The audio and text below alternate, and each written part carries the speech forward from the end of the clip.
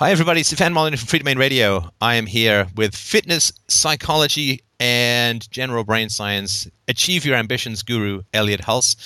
One of the fittest men. I normally talk to a bunch of academic libertarians, so you are about the fittest guy I've ever talked to, and I pretty much was convinced until right before the interview that I was going to do the show entirely doing one-fingered push-ups on the back of a porcupine. But could not get the porcupine in time. It's winter, so we'll just have to settle with a lot of kind of semi-gay gesticulating, which you can probably see going on in your webcam.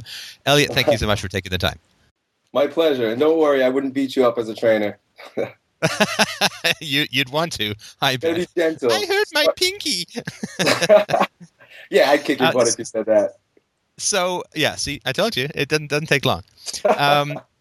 Now, you have an interesting approach to something you called a non-job. Now, for the most part, we've all heard some of this, at least to some degree before, where people say, do what you love and the money will follow and so on. But you've really got a three-part approach to this. I saw a video where you were talking about an architectural student or a guy who wanted to be an architectural student, didn't want to jump through the 2 years of racketing around trying to get his credentials. And so I was wondering if you could share a little bit about how you feel that passion and effort can drive a career of kinds. Well, let me preface what I'm about to share with you with the fact that I am not an expert in business, in entrepreneurship, in marketing. I am coming from a place where I'm a personal trainer, and I'm really excited about personal training. But I had a rebellious spirit coming up as a youth, and then I found that rebellious spirit being activated in the business world because I was too rebellious to have a job, right? So I was like, I'm not working for a boss. I'm going to do my own thing. And the attitude got me into that. And the attitude carried me to where I am right now. It's this whole idea of screw everybody else, screw what they're doing, screw what they say. I can find a way. So everything that I share with you is just my journey of what I've done to get where I am today. And I'm not a multimillionaire, but I don't have a job. I do what I love, and people pay me really well to share that. So any answers that I offer you is just from a place of experience, how I did it. Right. Yeah, and of course, nobody ever buys Apple products because Steve Jobs didn't have a PhD in computer science and an advanced post-modern degree in marketing. And, the other thing, too, is I will never go see a movie with, Brad Pitt or Angelina Jolie or Jack Nicholson because they didn't graduate from high-level acting schools. So that's how you know they suck because they don't have the right piece of paper. Did you know that Socrates himself never got a PhD in philosophy? I mean, that's why he was so brilliant. Yeah, well, I sort of get the feeling sometimes that the pieces of paper that people want you to get are traps. It's like, do you have energy? Do you have ambition? Come this way. You can come into the paper jungle of academia and you'll never fight your way out. And we will render you neutral and inert by dragging you into this paper jungle. Yeah. And what happens is we're such phallic narcissists as we go into that thing with the degree that we get so buried in and we've invested so much that at a certain point, you almost can't pull them out. You see? It's like you're so heavily invested you're in debt, right? You've put a lot of time and energy and focus onto getting that piece of paper. And when you're presented with the concept that perhaps that's not worth shit and really has been a waste of your time and money, and now you're a slave to debt, it's very hard. There's that cognitive dissonance. It's very hard to come out of that and be like, oh yeah, you know what? I fucked up. Let me try again. So I find a lot of people get trapped.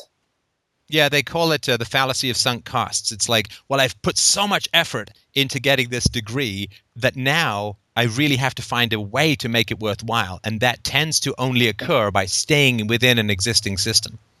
Yeah. So you refer to this as the machine, and you really got to have those sunglasses, the Matrix glasses on when you talk, the ones that don't have any the side by side. But when did you first get a sense of the machine and of the grinding gears that tend to so often squash people's creativity and initiative? Was it when you were very young? Was it after you got out of high school? When do you think it really began to sink into you that there were alternatives to joining the Borg? Very, very, very young. My parents are from Belize, right? And I'm a first generation American. So I'm very rooted in my body. I don't know if you know what I'm saying, but basically I'm a very physical, passionate, emotional person. And I wasn't very much in my head. So right away, when I went into school, first grade, second grade, there was a contrast between me, who's almost animal-like in my behavior and my attitudes and my thinking, as opposed to the children that did well. They were very heady. So I had a best friend who was gifted, right? He was very heady, very artistic, but also very mathematical. Me, on the other hand, I could climb fences, jump off, and do whatever I wanted to do. But I was wrong. He was right, and I was wrong. And there grew in me this recognition that, okay, there's something different about me, and the rest of them seem to be trying to move in that particular direction. But from my vantage point, I saw that it's like, that looks boring. The whole thing just looked like, you got to sit down and listen to this lady at the front of the classroom that's not your mom, you could care less about. She probably doesn't care about you. She's just trying to get a paycheck. And then you're going to go and get into debt so that you can continue to do that thing, so that they give you a paper so that you can go and work in a big office building that has no free air conditioning and there's no sunlight. And then you can earn more little pieces of paper to validate your entire existence in this game. And the whole thing to me was just like, this don't make any fucking sense. I rather not. See, but Elliot, see that this is. Oh, actually, by the way, I'm actually going to go to Belize in 10 days. I'm dying to go. I've actually been once before, many years ago. But see, this is what you need to understand about Western whitey waspy culture. What we generally call people like you is hysterical.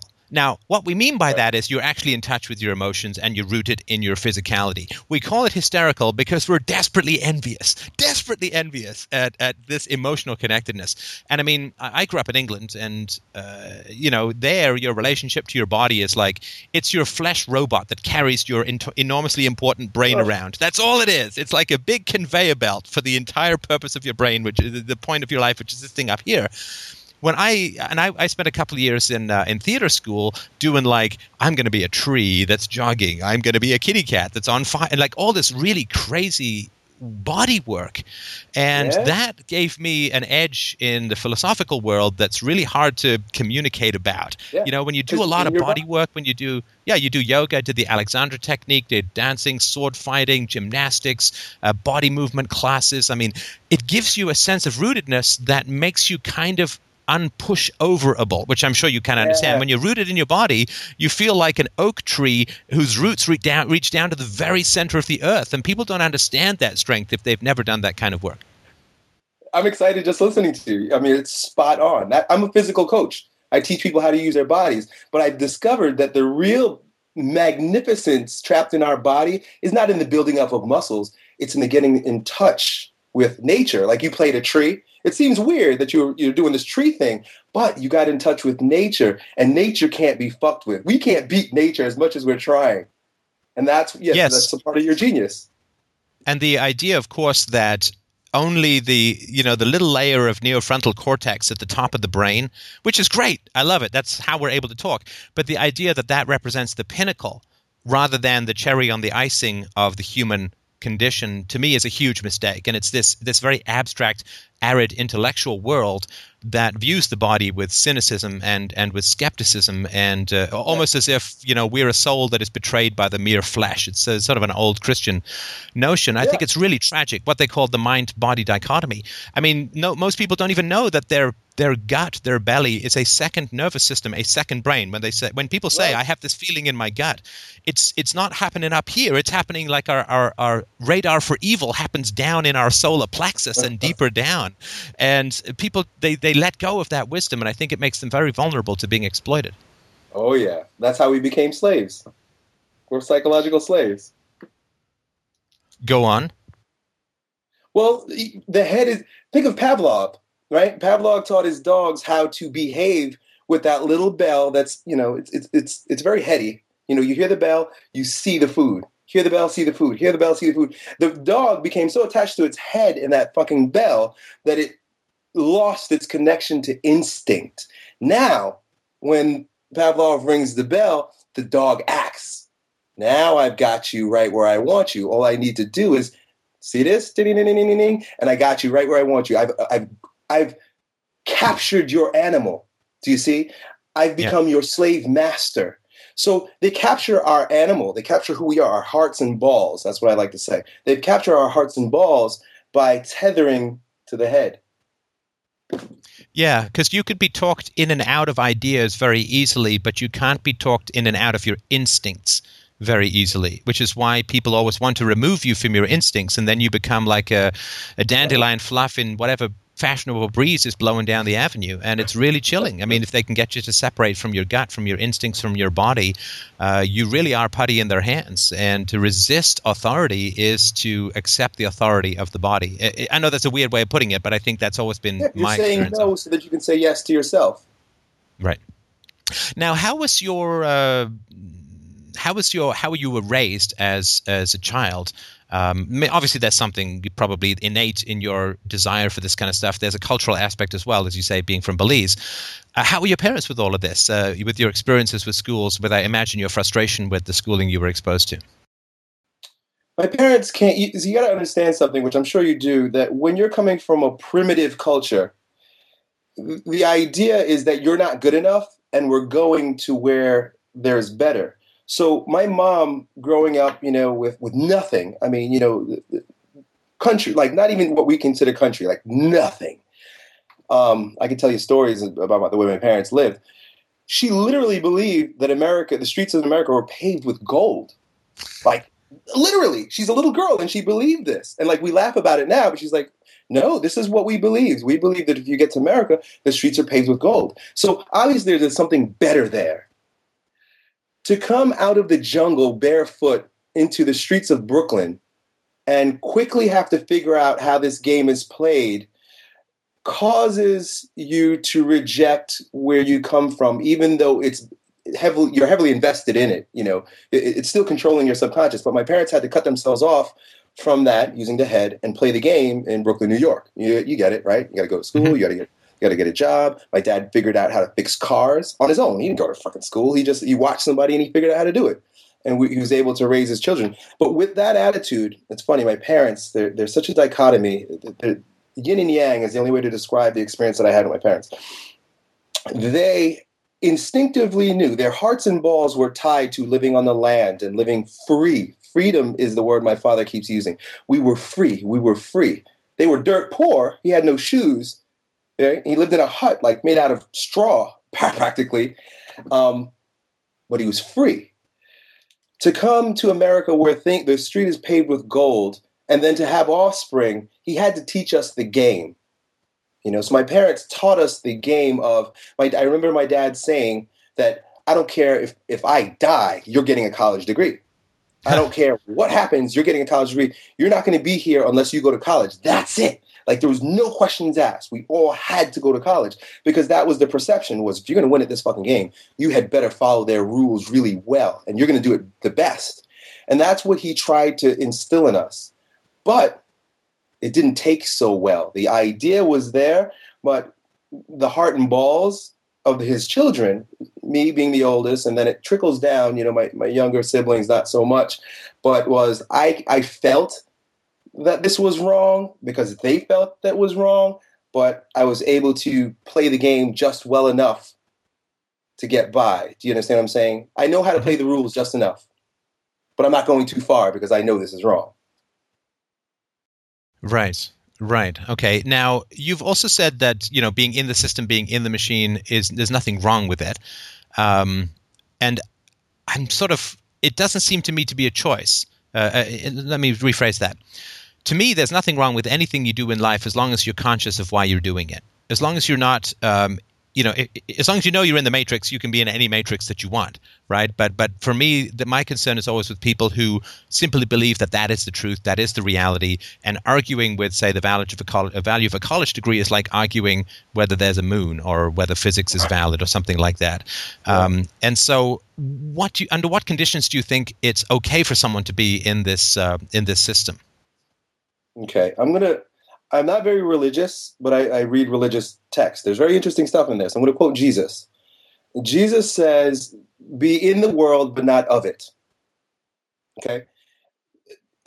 Are you familiar with Eastern philosophy, Eastern religion? Middling to fairly somewhat competent, but not hugely. Okay. I'm no expert. Let's put it that way. There's a big detachment from the physical world in Eastern philosophy, Eastern religion. It's this kind of just let everything go attitude. Just like, you're here, do the thing, but don't get too attached, guys. It's not that serious. There's this element of like, this is all just a game, right? In Eastern philosophy. Taoism is known, Buddha smiling all the time. Taoism is about jokes. A lot of the best Eastern philosophers were jokers. They were joke tellers. So it's very different as opposed to like a Jesus who's like blood and dying and suffering. It's a completely different idea. But for Jesus to have even said, and that brings it into the West, that you live in the world, but you're not of it, essentially means do the thing. It's mechanical. We're just fucking doing it. It's a game, but don't be of it. Don't be attached to it like self-identified, right? Don't be self-identified with it because really it's just a game. So yeah, don't crawl so far inside the game that you no longer think it's a game anymore. Yeah. He even says you have to lose yourself to find yourself. And the yourself that he's talking about is this ego. It's this figment of our imagination. And he's like, if you want to find paradise, you got to lose yourself to find paradise. It's give up this game. Just give it up. It's not that serious. It's not that big a deal. The kingdom is right here. And not to be a preacher, but do you see what I'm saying? We've had teachers throughout the history of mankind that has told us. I mean, Jesus came up in an empire where Rome is just like the United States is. It's a fucking empire, except we're doing it way bigger. Jesus was an enemy of the state, right? And mainly because he was sharing this idea that you don't have to be a part of the system. He tells one of his students who comes to him with a piece of coin, and same problem, thousands of years ago, comes with the coin. And he says to Jesus, what do we do when the taxpayer comes? Same story we're dealing with, right? What do I do when the taxpayer comes? And Jesus says, pull out that coin. Let me take a look at it. He looks at the coin and there's a picture of Caesar on it. And he looks at his student and he says, give Caesar what's his, give me what's mine. That means give your heart to itself, but play the game. They want your tax money? Who cares? They don't own you. They don't own your heart. It's just a game they're playing and you're a part of the game. Let it be. The universe is doing its thing. You just happen to be a part of it, and this is the game that you're playing. Yeah, I've often felt that if you're going to be extorted for your money, which is fundamentally what taxation is, if you're going to be extorted for your money and you're going to choose to pay them, then pay them. And then don't give them anything else. Don't give them your mind share. Don't give them your frustration. Don't give them your subjugation outside. If you've got to pay them half of your $500, pay them $500. And then don't pay them a dime more of your mental energy. That's sort of been, buy your freedom that way has always been my approach. And I think it works well. I mean, we didn't invent this world. We certainly didn't invent all these crazy-ass hierarchies that are hanging over us like the eternal sword of Damocles. But we can choose to live as free as we can by stepping outside the shadow of power as much as possible. And I think that is, outside of the material stuff you have to give them to stay out of jail, it is, I think, essential to try and step out of the shadows as much as possible, because the powers that be would love it if you would become obsessed with how unjust they are, because your obsession isn't going to change them. But now there's another injustice, which is that you've not found happiness that is voluntary. Whether you pay taxes is not so much voluntary, but if you give up your happiness for the sake of staring, up the filthy sporrans of evil, then you've lost your freedom and your independence, and that, I think, is the only thing that will actually overcome the injustices in the world in the long run. Yeah. To be ourselves. And it doesn't take very much. You don't need much, and it's just a choice. It's purely a choice. Are you familiar with Viktor Frankl's book, A Man's Search for Meaning? Yeah. The guy was in a concentration camp. I mean, talk about being an economic slave and paying taxes. Their bodies were bound. And the man chose freedom. He chose to say, you know what? This hurts, but it's just a fucking game. You're not going to have my heart. If he could do it in Nazi Germany, then I'm sure we could pay our fucking taxes. Right. Now, the unjob thing, right? And let's just talk a little bit more about the mechanics of that, the idea that you love something and you do the work to study it, to become not an appointed or anointed expert, but a self-generated expert, which in my view are the only real experts there are. But you love the thing, and then you learn about the thing, you share the thing. And then I thought it was very interesting how you talked about how difficult it is to receive other people's reciprocal generosity when you share what it is that you love. In the case of the guy study architecture, love architecture, write about it, blog about it, video about it, do anything you want. And then people will respond with generosity. And I thought it was interesting how you focused on how difficult that last part is for people, because we think it's very difficult to go out and sell, so to speak. But for a lot of people, it's really difficult when people actually buy. Yeah, it stems from this deep-seated need for approval before doing anything. That we're constantly seeking our parents' approval. In other words, there was this raising in the home. The home is a microcosm of the world, and we lost the connection with our parents. That this oneness, and we split, and then we're constantly looking for affirmation, confirmation. Am I okay? Did I do good enough? What do you think, Dad? Like, I hit a home run today, and we're looking for that approval. Yes, you are good. You are an expert. You have been granted the right of my feelings, good feelings towards you, right? Mm. And we play this game with our parents. We all do it. I have 4 children. I do it with them. It's a mind fuck, and we're all living it. But we carry that out into the world. So we're constantly looking for patriarchal figures. We're also looking for matriarchal figures. We're out there living in the world, and this is how politics works. We're looking to do the right thing for the approval of the right people. And the right people, and that's a subjective term, right people are who? The right people are steering us in these particular directions with our education, with our economics, with our so on and so on and so forth, religion, with our ideas. It even to our thoughts are not even ours. We have to ask for permission to think certain things. I think one of the reasons why a lot of people, young people, are attracted to me is because I think things freely and don't ask for permission, and then they hear it and they're like, "Oh my God, you can really think that? You're allowed to think that way?" I'm giving them permission. I'm saying, "Yeah, fuck yeah, you can think that way." And I give them. Again, I become a patriarch because they're looking for that permission.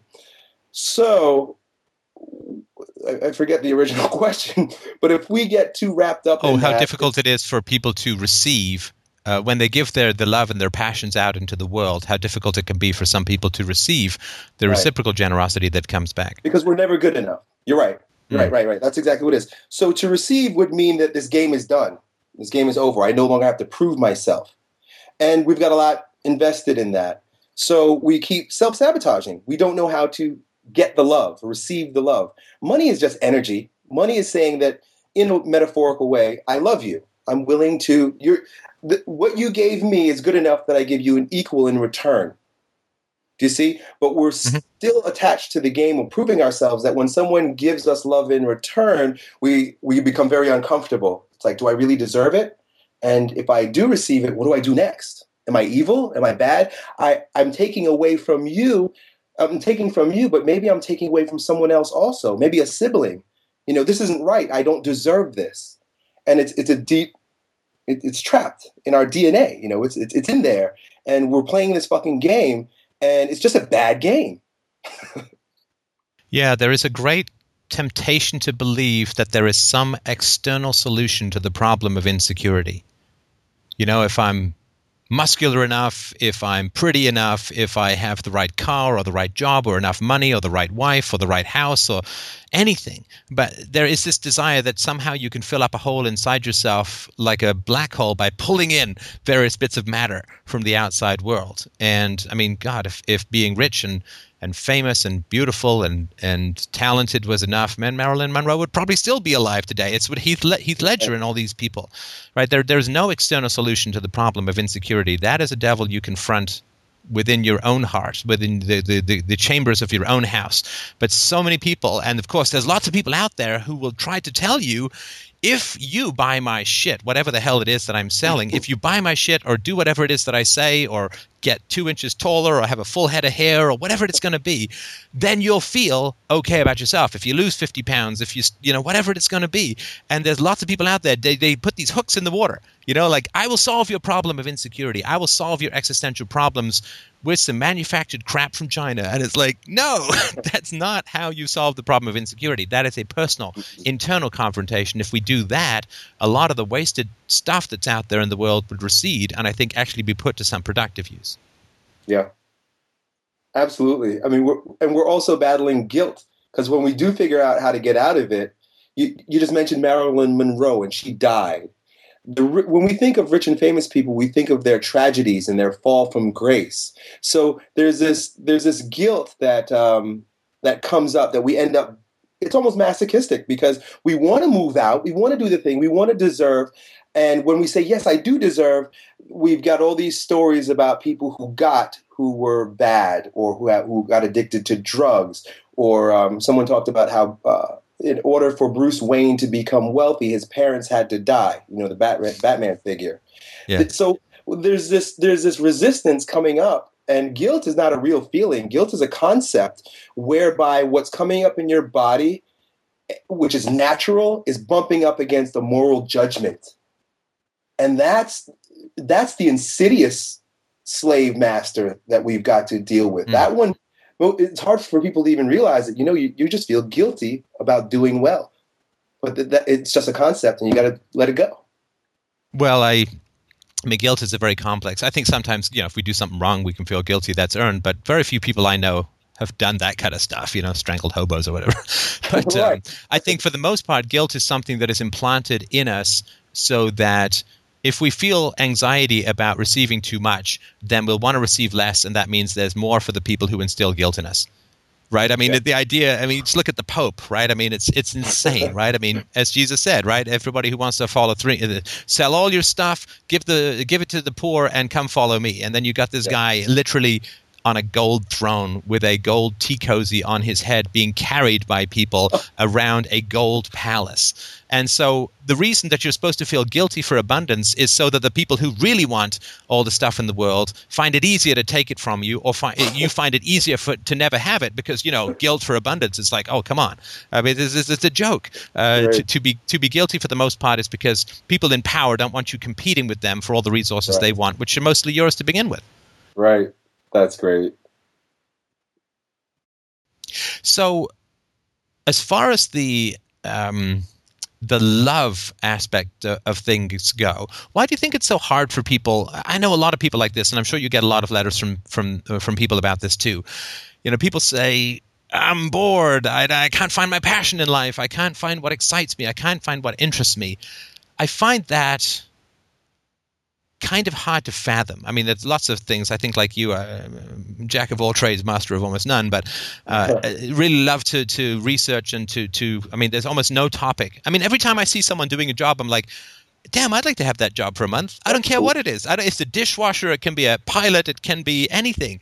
Somebody who teaches people how to rock climb at a gym. Hey, that'd be a great job to have for a month. I'm always drawn to every house I see, and I wonder what it's like to live there. I mean, I'm always drawn to the details of life and trying to figure things out like that. So the idea of living a life bereft of any kind of passion or drive is kind of foreign to me. And of course, I mean, you obviously have your list that you're following, and you get lots of letters from people who are finding it tough. Why do you think people find it so tough? Do you think we just happen to be blessed with lusting, yearnful hearts, or do you think that somehow it's natural to people and it gets squeezed out of them? It's the same story. We're looking for validation. So the thing that we feel is not right for us to feel, and it needs to be validated by some external power. Somebody else needs to say, yes, it's not only okay, but it's fantastic and amazing, and you really need to put your heart and soul behind hand basket weaving. So the economic machine is not set up in such a way that basket weaving is of any high economic importance. You're not going to be a good taxpayer because you're not going to have that much money, right? So you end up having something come up in your body. You feel this. I feel this thing. Like, I really just want to weave baskets. In fact, I feel like if I did it, I might be the best basket weaver that has ever walked the planet. I feel like a genius in here. But every time I approach others with this idea, my parents, my teachers, my friends, Mom, Dad, I just want to weave baskets. And they're like, whoa, okay, kid, now you're out of your fucking mind. You're going to go to school. I was a lawyer. You need to be a lawyer too. You're not weaving any fucking baskets around here because you're of no use to anybody, right? It's fine to have as a hobby. Right, it's a but hobby. not, that's not plan A. What you want, what drives you, your passion can't possibly be plan A. Are you crazy? Your identity can't be what you should be doing. What drives you, what's passionate. Sorry, go on, I'm interrupting. I love it, though, because you get it. I mean, and what a shame. What a shame, not just for that person, right? Because they've got to deny themselves, and that is sacrilege in itself. But what a shame is it to all the people that you could possibly serve with that talent. Think about the people or inspire, they could benefit from the magic that you put into your basket, your weaving basket. It's like, this basket literally changed my life because there's so much love in it. There's always someone who knows how to appreciate, I'm doing this, but I really mean from my heart, how to appreciate a good piece of art, poetry, something that's come from someone's bowels. Actually, if you do want to show something coming from your heart, I do have a fairly significant number of female listeners who are more than happy if you take your shirt off. Wait, was it you or was it me? Wait, I'm 46 and mostly sit for a living. No, I think it was pretty much you. So we'll save that for the donator-only section of the show. Yeah, right. That's very good. Now, but I think your generosity towards school is showing through, whether you feel it or not. But I think we made a huge and catastrophic error as a species. In the past, you used to have about 4 adults around for every one child. You'd have a kid there, there'd be extended family, and you'd go out with the family to farm, to hunt, whatever it was, right? Now, I mean, this wasn't ideal. There was child sacrifice. But in terms of how children learn, there were lots of adults around relative to the kids. Now, the complete opposite. You've got like one adult in school for like 20, 30, or even more children. And the idea that you can somehow run a modern education system when children, if they're encouraged to follow whatever their own bliss is, it would fall apart in about 12 nanoseconds. And I think this is another reason why you have to get all these kids to sit in rows. It's like domesticating cows. You got to put them in their tiny ass stalls so you can milk them. And so I think that this inversal, where we have very few adults who are riding shotgun on huge herds of children, it naturally smashes their individuality, and the system simply cannot function. And unfortunately, the way the whole economic system is set up, it has to function. Right. I mean, imagine if suddenly people said, oh, you know what, I don't think the school system's really functioning that well. Let's get a whole bunch more adults in here. Let's have the mom or the dad come home from work. Let's just really change it all. Well, you'd have a huge collapse in the tax base. I mean, the whole problem with having women come into the workforce was that they traded the job of parenting, which is something that's rich and wonderful and powerful, for the job of taking dictation and answering the phone, for Christ's sake, which is taxable in a way, of course, that mothering is not, which allows the government to grow like crazy. What a great deal that turned out to be. And now we've got this crazy situation where we have like 3 sheepdogs, a huge herd of sheep, and none of them can be of any different color. You know why? What you just said makes today the best age to ever live in if you have a creative spirit. The best. Because prior to this point, you had to shut down what was going on in you because of what you just said. You've got to contribute to this machine. We're going somewhere as a race, right? When I say a race, I mean humankind. We're going somewhere, and we're moving really, really fast, really, really hard. There's no time for your bullshit. But with the advent of the internet, we now have the capacity to contribute to the machine, but also, like you're doing, build an audience around the thing that we love. So I'm sure you feel the same way, but I feel like this is cheating. Like, I'm a poet. I literally just get to do what I love to do, and I figured out how to get paid for the thing. And it's only because of the internet. Because you and I, we're talking face to face, like you're really here, you know? And this is just bits in the air.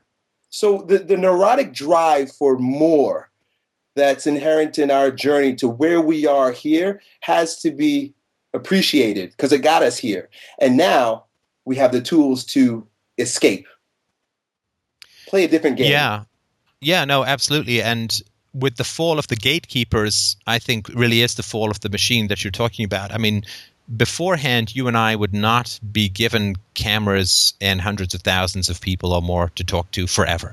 We just wouldn't have that opportunity. I mean, I went through academia. I got all the way through a master's at an Ivy League school, and it got so progressively exhausting, it felt like I was just underwater swimming up an icy undercurrent to a glacier with asteroids falling. It just got more and more difficult to move forward in that environment because the whole point is to weed out anyone.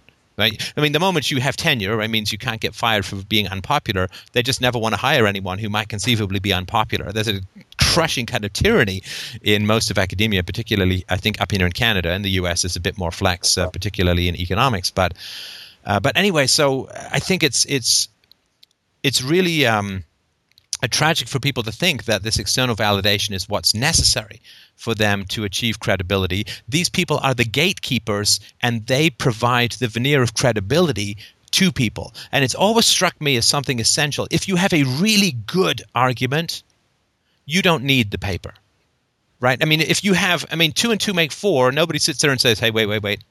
No. I need to see a teacher's certificate before I'm going to accept that 2 and 2 make 4. I mean, that's just because it's true, right? People who figured out the world was round were not, there was an astronomer 500 years ago who was 11. He was the court astronomer. Did he complete his PhD in Humana Humana? It doesn't matter, right?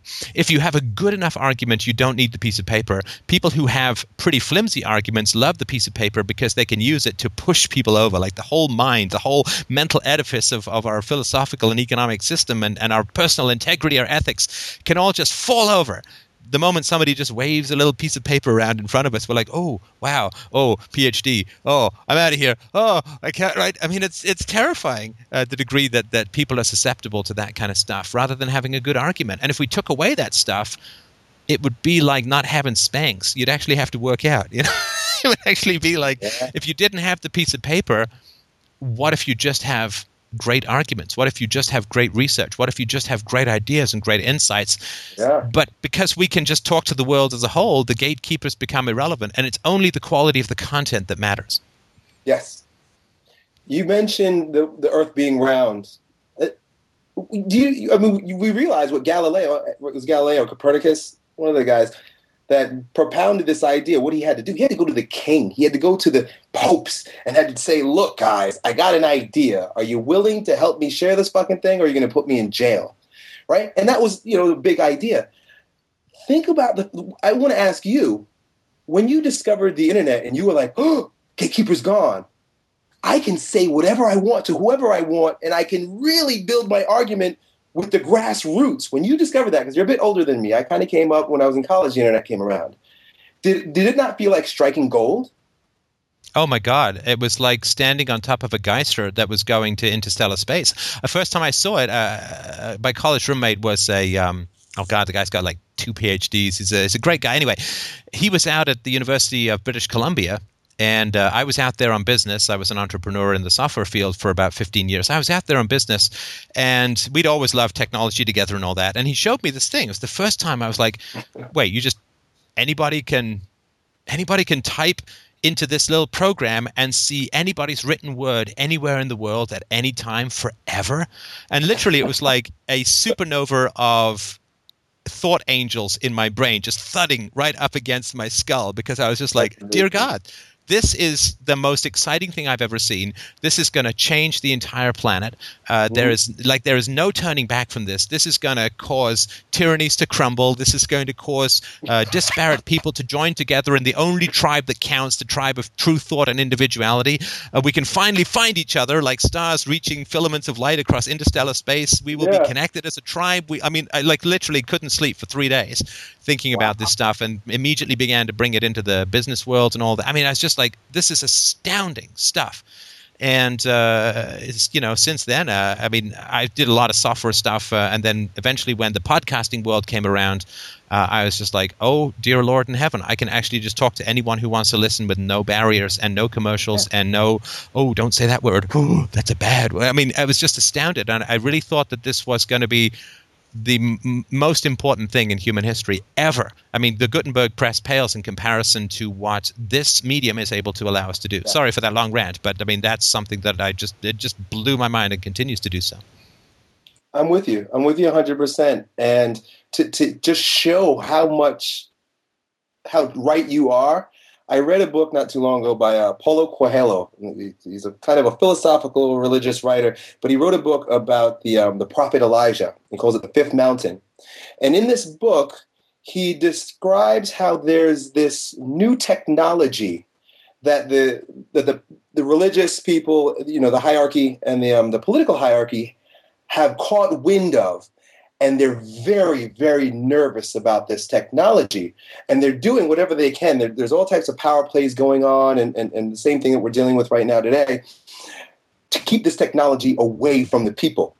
This is thousands of years. This is before Jesus' time, talking about historical context. So it turns out, as they're describing this particular technology and the fear that the powers to be have in it, and they called it the alphabet. The alphabet. The alpha fucking bet. They were trying to keep the alphabet away from us. Not only are we beyond the alphabet, like, come on, everybody fucking reads, right? Not only beyond the alphabet, not only beyond the print, the paperback book, we're at a place where it's become the spirit of the idea that is being injected into the hearts of people through the internet. In mediums like this. See, the stories were told and shared in generations beyond by an individual who had an idea, either a poet or an artist or a Socrates, and he would gather people around him. And he'd have to not just impart the idea, but have to get the people to feel it. Do you see the difference? He had his students around him, and he had to feel. They had to feel the transfer of passion. It was heart. Books, the alphabets, didn't allow that to happen. We got to where we needed to go here. But now, Stefan, people can look in your eyes. You're talking to them, but you're not writing books. You're not looking, because books are just symbols, symbols which are words and letters. This alphabet thing, it's just a bunch of fucking symbols. There's no heart in the symbols. What you can do and what I can do and what has made this whole thing immensely amazing is that we can do like Socrates did. We can gather people around who can see in our eyes when we're saying the things that we say. They can get our conviction at a visceral level. Do you see? And that's where it's becoming such a rapid transformation of our consciousness. Yeah. And the other thing that's incredible is that the internet is the first communications medium that's not about the past, right? So in the past, you'd say, oh, I want to write a book about whatever. I said, I want to write a book on ethics. And then the people in the book, and I know this because had an agent and all that. So the people in the book selling industry, they say, okay, I want to write a book on ethics. So who would be your audience? And that you would have to come up with some number and some demographic research and some, right?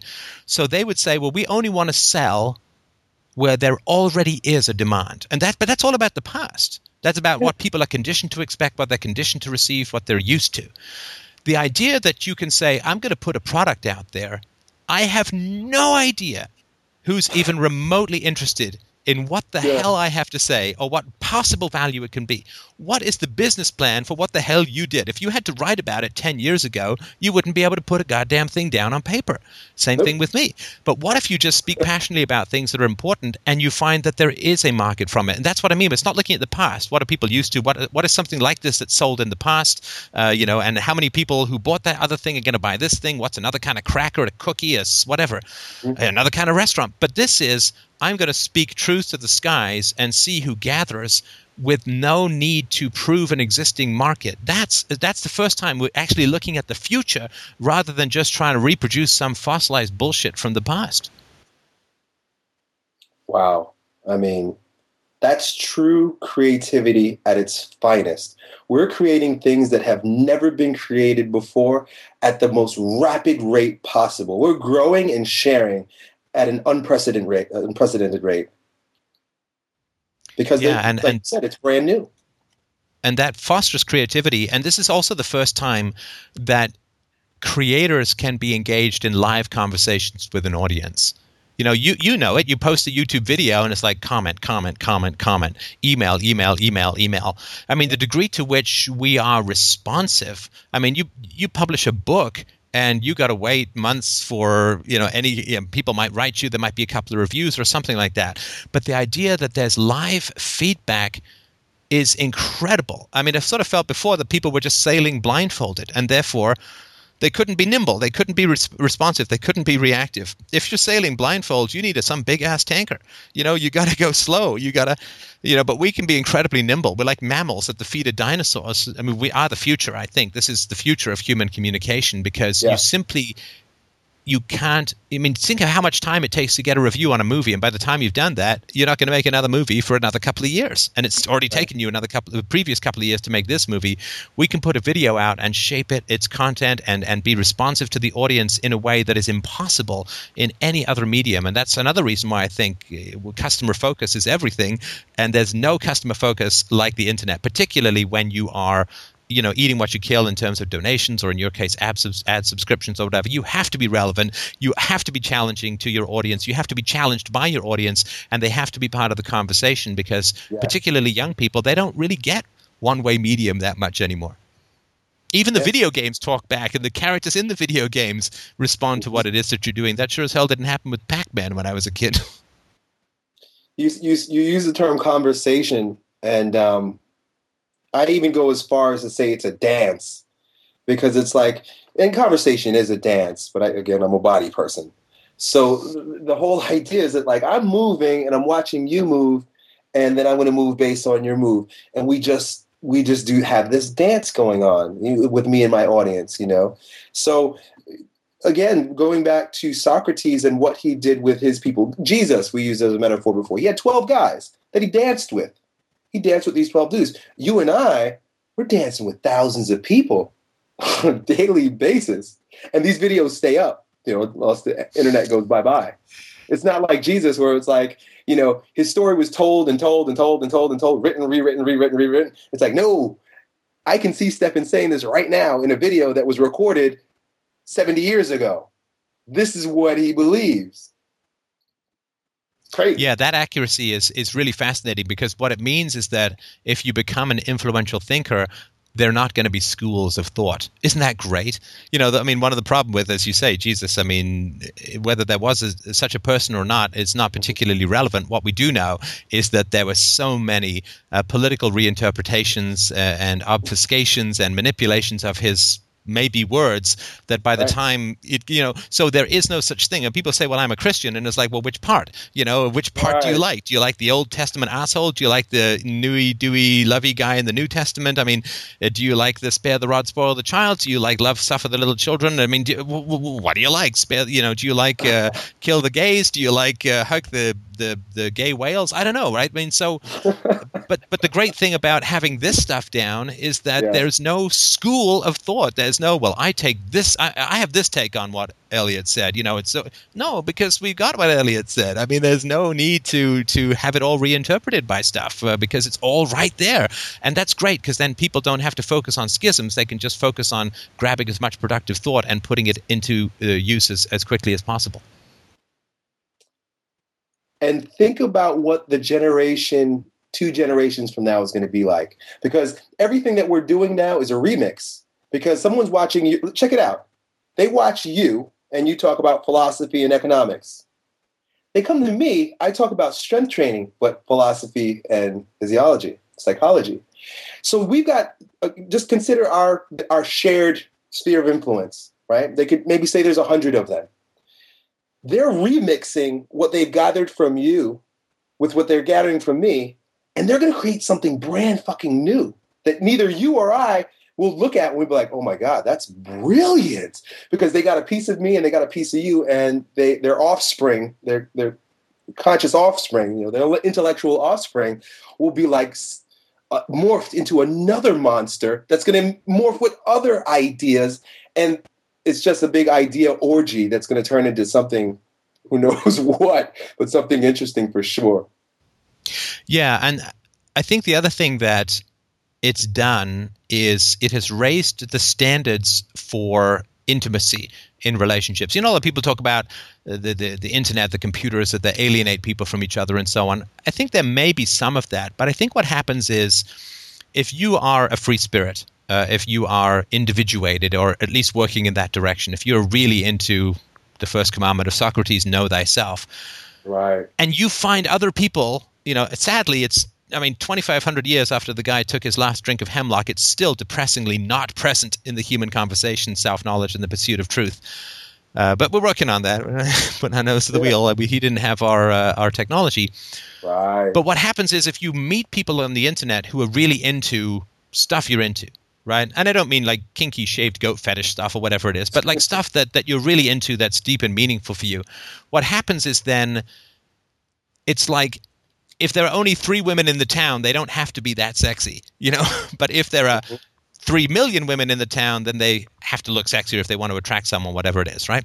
And so if you have the whole world to choose from, it ups your standards for what you want in a relationship. Hopefully people will translate that into their local relationships and work, or at least move to find places where they can be with people of a like mind. But having such a wider group of people we can have a connection with, and I've got friends all over the world that I've made out of this show. I've been to there, people have met, and there's been, I don't know, half a dozen weddings coming out of my show and all that. People who've met, love going to those things. Wow. And these people would never have met in their local towns or even their local states. Some of them met cross country. Some of them met opposite sides of the world, Japan and California, for heaven's sakes. So it really ups the standards in a way that it makes it less likely for people to accept a lot less. If they can find this kind of connection here through this, then either they go find that connection and make it permanent, or at least they can raise the standards of what they can expect locally. And I think that's really done great things for the potential for human intimacy. It's like idea eugenics. It's like we kill off what we don't want and breed with the higher calling, with a higher race right. of ideas, if you will. Where is this taking us? The stupid gets dropped, the useless DNA that, we don't want you weak and stupid, and the collection of these more potent forms of idea DNA are coming together through what we're doing and the people that are partaking. What are we creating? Like how? It's just interesting, fascinating, that's all. Well, what we're creating is the inevitable backlash that occurs with progress, which you just have to surf over to get to the calm seas beyond, right? I mean, there's always, whenever there's a move forward in the human condition, there are about 50.01% of the human population who really freaks out and fucking hates that progress. When slavery was ended, there are a whole bunch of people who, like, that was the worst day of their entire lives. And all the ones that followed, the slave owners, the slave transporters, the people who, caught them, the people who, ran their entire agricultural system on. They hated it. So there was a lot of backlash against that kind of stuff, which still, in certain forms of racism lasts down to this day.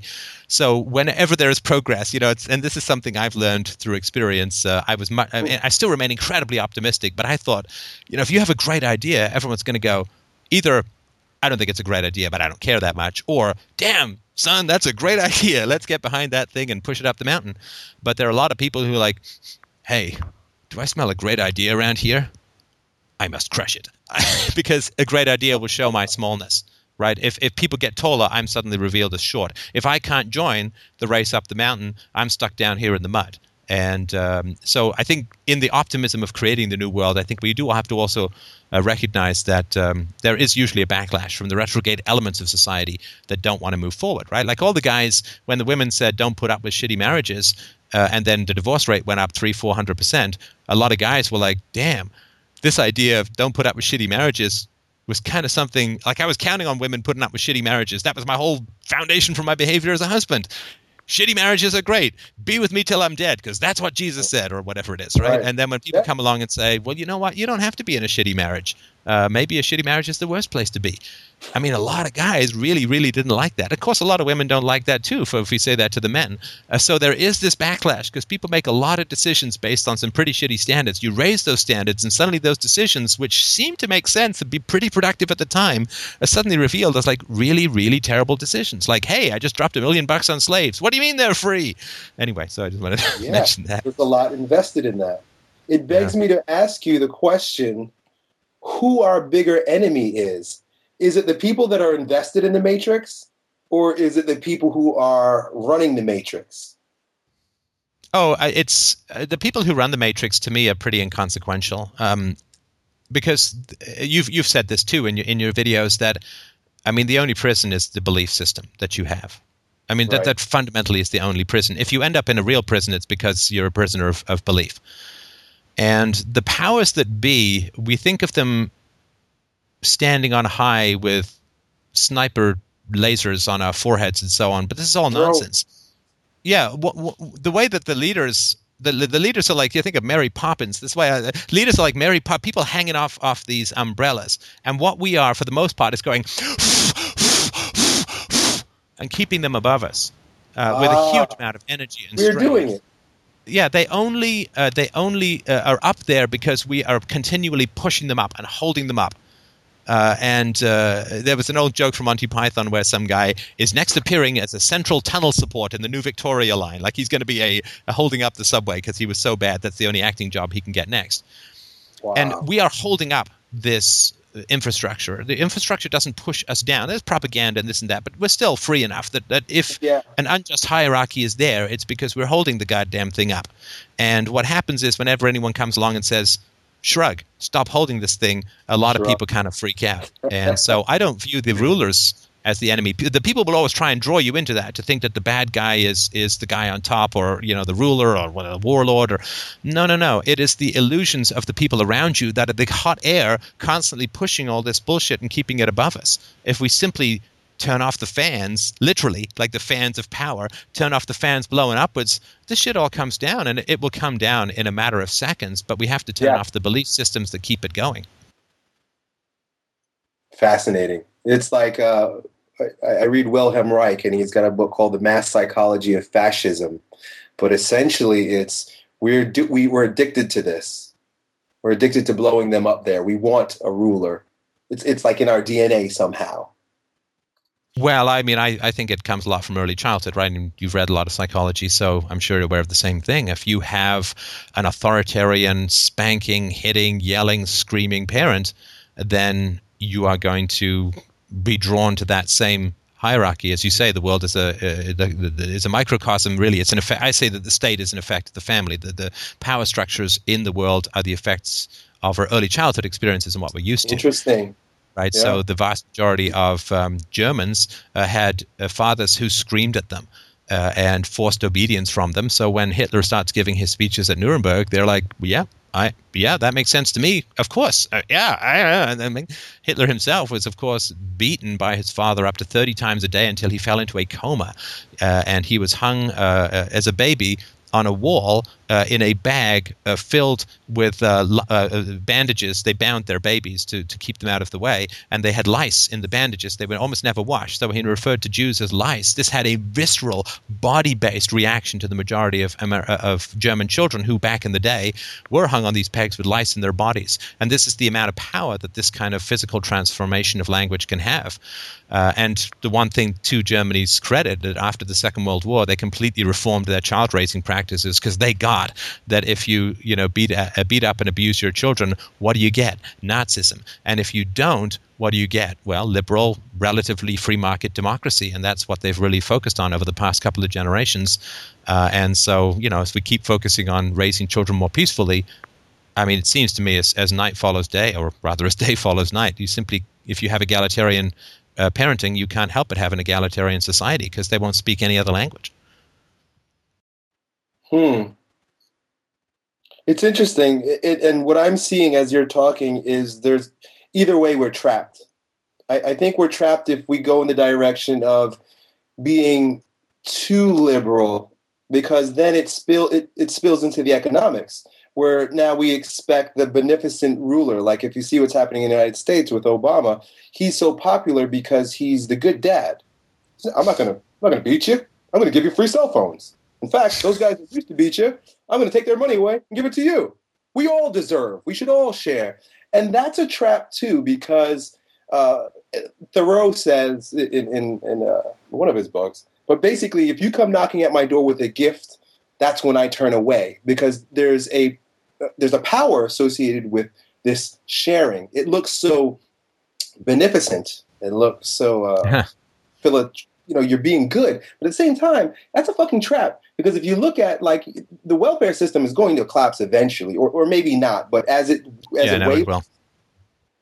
wavering, I watched something on YouTube the other day in Delaware or something. The city didn't get their food stamps in time.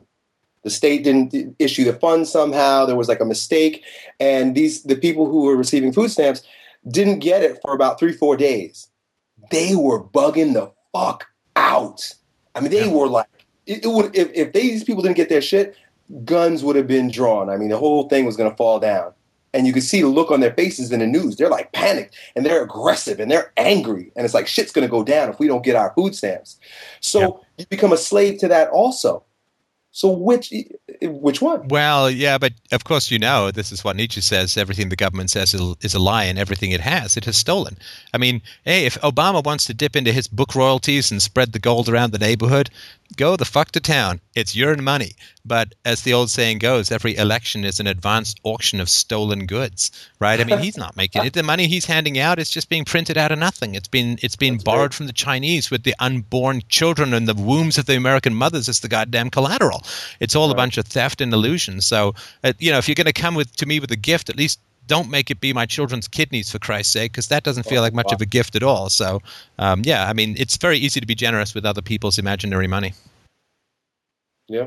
How it's being done is wrong, but the energy that it draws towards it, I'm going to say, is right, because subjectively to the individuals who are now tied and invested into that, there's no other way. There's, okay, we're doing this thing now, and if you don't feed us, we're coming for blood. So, oh no, there's definitely there's of course a terrible dependency that has been foisted, and huge amount of intellectuals who say that well, you come from the ghetto, you're of the wrong race, and you got no chance. Whitey controls the system, blah blah blah blah, and then they end up with making all the wrong decisions, right? Having kids in their teens, not getting married, not holding jobs.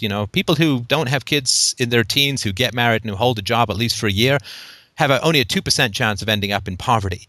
If you make those mistakes, I mean, you're certainly going to end up in poverty. But there's a whole mechanical system that's set up to keep people from achieving their potential. If you achieve your potential, then you are competing with all the other people who are in charge who have, quote, achieved their potential, or at least done better. And if you create a culture of dependency, then you serve the power of the state. And then if anybody says, well, we should shrink the state can then say, well, but what about all the poor people? And then you're stymied, right? So it's a terrible matrix of control that occurs. How we get out of it, it's like any addiction. You either end it rationally, proactively, preventatively, or you just hit the wall and try and pick up the pieces. I suspect the latter will probably be the case, much to the suffering of I think, everyone. Everyone. Yeah. Listen, man, we've had a great chat. Try to keep the bandwidth available for some of other videos that may be out there. Thank you so much for taking the time. I certainly really enjoyed the chat, really enjoyed your thoughts. I hope it was valuable to you. For my listeners, if you could give out your web statistics so they can find your work, which I recommend. Well, if you're listening to Stefan's show and you're of the economic philosophical mindset, I would invite you to go to nonjob.org. which is it's really it's an option to sign up for my newsletter and join our Facebook group. That's where I'm sharing different ideas of this sort, where I've spent tens of thousands of dollars learning internet marketing, how to do this whole thing. And just because of who I am, I don't know, I feel it in me, I'm giving it all away for free. Like, I basically just tell you guys exactly what I did. Here's how you do it. And I give you all the tools. I'm earning enough with my passion for strength and fitness that I feel like I owe it to you. Hey guys, if you want to get out of the matrix, I'll show you how. And so if you participate in that, but also watch my my other YouTube channels, just search Elliott Hulse YouTube, you'll hear a lot of a philosophical undertone that is probably in tune with what you're thinking if you're watching Stefan's show. So so just participate that way. Facebook, social media, join the conversation. That's really the way to describe it. And for Elliott's listeners, if you're listening to me for the first time, I have two things to say to you. First, drop and give me 50, maggot! No, I'm kidding. I mean, a terrible parody of the worst personal trainer you could imagine. That's number one. Number two is you can check out my show at freedomainradio.com, or I have a YouTube channel, youtube.com/freedomainradio. And thanks. It was a great chat. I hope we can do it again sometime. And congratulations on the matrix breaking biceps that you are currently wielding. And thanks for sharing your wisdom with the world. My pleasure, and thank you. It's been fascinating and fun. Take care.